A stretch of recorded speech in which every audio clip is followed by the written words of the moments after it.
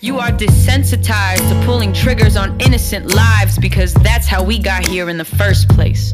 These wounds sink deeper than the bullet your entitled hands could ever reach. Generations and generations of pain, fear, and anxiety. Equality is walking without intuition, saying the protector and the killer is wearing the same uniform.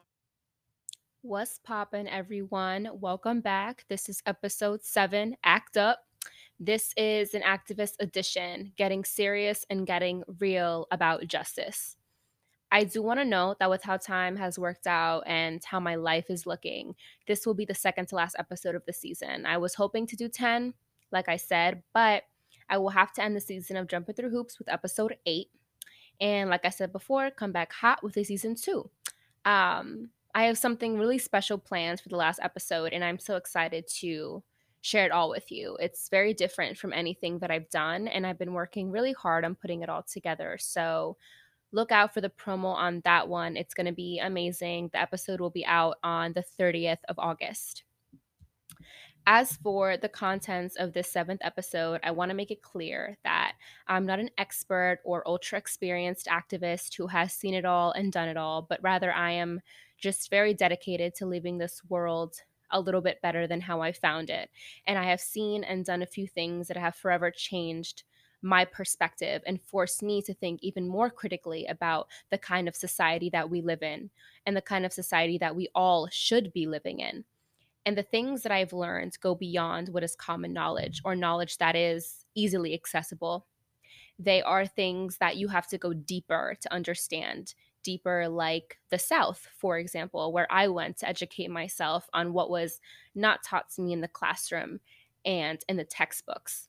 I spent the summer before my senior year of high school in Louisiana, Tennessee, Alabama, and Mississippi, the homes of the civil rights movement. I was with the New York Times, and the entire experience was kind of like telling a story, traveling on the road to different places that hold history, that hold pain, that hold this country's truth. And I think the scariest, most alarming, most bone chilling kind of fact that came as a result of that trip was realizing how racism is more alive than ever. To hear from real activists, Black men and women who have grown up in the American South their entire lives, who walk the same streets MLK did, whose ancestors were enslaved, whose narratives were often written out of the story, explain how they are victims of a system that was never designed to protect them, but rather designed to keep them down, left me thinking about how much work is left to be done and how it is up to us to get it done.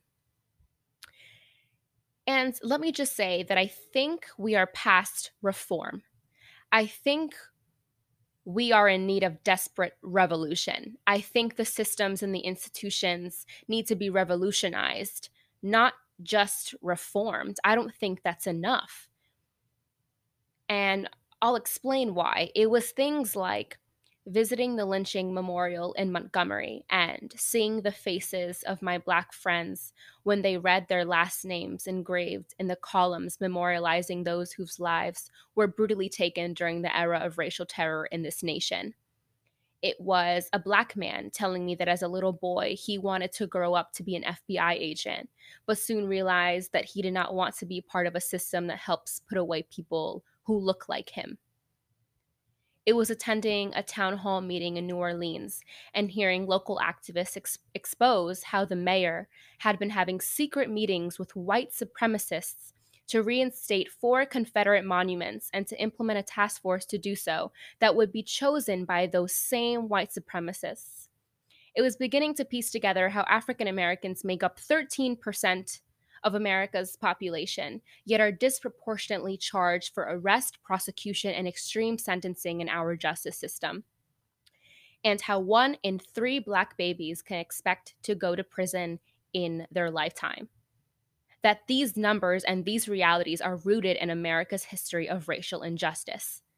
And finally, it was a lawyer from the Equal Justice Initiative describing that even with her life's work being to confront the systems in place by exposing and unfolding the truth, prejudices, and biases that exist, we collectively, as a country, are centuries away from true progress and changing the mental landscape. I met many good-hearted people who spend their entire lives trying to make this world a better place for the marginalized, for the oppressed.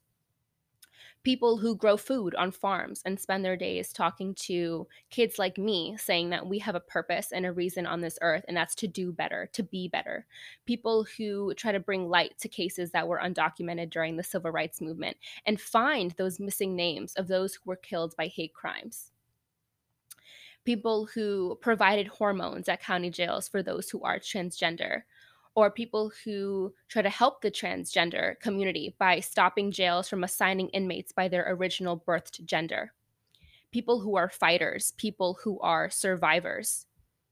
This is the moment where I want to read part of a spoken word that I wrote while in Mississippi. As our trip was coming to an end, our group leaders wanted us all to create a final project that kind of encompassed our time in the South and represented what we personally took away from the experience. And me being a vocal and expressive person, somebody who finds value and worth in voice and in words, wrote a spoken word. And that should not come too much as a surprise to you, being that I do have this podcast and I love to speak my mind. So these were some of the reflections that I had a couple of years ago. White women only. Señoras blancas. No coloreds, Puerto Ricans, or Mexicans allowed. We serve whites only. No Spanish or Mexicans. No black people. These are the signs that represented the minds of those who couldn't fathom the thought of a diverse world. It's a sign. It's a sign that these racist and intolerant thoughts still linger our earth today, but we are too blinded by the little progress made to open our eyes to the bigger picture. Discrimination. Keyword, nation. We are a nation of people who, if we don't acknowledge the world for what it really is and choose to remain ignorant, we are only contributing to the problem rather than being part of the solution. A man who symbolized strength and heart said to me that even if you are not a person of color, you hold a responsibility to cultivate a world that helps, accommodates, and accepts those who are targets of oppression. Ignoring that responsibility holds us back from true progression, and only being worried about what concerns you, now that sounds like an obsession. Someone told me and my black and brown brothers and sisters that we are strong and that we are powerful and that we will go far. But going far is so hard when these days the color of your skin is used as an access card. Black is beautiful and black is bold, and that is the story that needs to be told. I heard that what sells is what is sold, so how about we sell this? Our lives begin to end the day that we become silent about the things that matter. So that was a little bit of what I wrote. And hopefully by now you are starting to get the message that what transpired in 1619, what transpired in the 400 years between then and now, is all a web. It's all connected, and the existing systems today are just a product of pre-existing conditions. Police brutality, mass incarceration, the school to prison pipeline, housing discrimination, medical racism. It's all here, and they are all pieces to the bigger puzzle. Slavery is even alive by technicality in the United States Constitution. So think about that. And this is why I personally found it so infuriating when I would hear people acknowledge the history and the present day treatment of Black people, and in the same breath condemn the looting that was occurring. Until you have walked a mile in their shoes, you own no right to tell a Black person how to heal and how to respond. Until a knee is in your neck, until the color of your skin is the reason that you are denied the same opportunities granted to others, you own no right. And it is quite a sadness to see the uproar and the reaction to the statement that a Black life matters. A fact that simple, that true, that a Black life matters, provokes this much hate and controversy in our world makes me sick. I am Dominican and I have Black roots, and I am proud to own that. There is Afro-Latinidad in my blood. Yet, I know that there are still so many realities that I cannot even relate to or fully understand myself. But I will do every single thing that I can do to uplift my people, but at the same time, uplift my Black brothers and sisters. Amplify, elevate, expose, dismantle, educate, and fight. Act up. period. So I know that I got a pretty diverse pool of listeners. So whoever you are, make sure that you know where you stand in this conversation and in this movement and be a part of change. Clearly I am talking about Black Lives Matter, but this goes for women, for the LGBTQ community, for immigrants, for the homeless, for the environment, for the unseen and the unheard. If you have a voice, use that. If you got a platform of any kind, use that. If you got privilege, use that. For good, of course. And I know a majority of my listeners have Instagram, social media of some sort, because that is how I promote my episodes and my videos and everything. So I know that you have information about BLM circulating your timelines and your stories and all the platforms that you use. So I know that you have resources on how to be an ally and activist in this movement at your disposal. So what I rather do and how I rather use my time is telling you to just do it rather than how to do it, because I think you know how to do it. Google is accessible at the ready for you to, learn more. And I know that you've been seeing a lot of information regarding that. So what I rather do is talk about an experience that changed my perspective and tell you about the things that I've heard from people who walk side by side John Lewis, because I feel like that information is not always out there versus, 10 ways to get involved is out there, if that makes sense. So I'm here to tell you to do it, not how to do it, because I think you know how to do it. And this is me telling you to do it and why. So we are the creators of culture. We get to decide what kind of society that we want to live in and the kind of society that we want our children to live in and even our grandchildren. So all I can do is put this out there and hope people listen, and more so, hope that it mobilizes others to act up and stand up against injustice.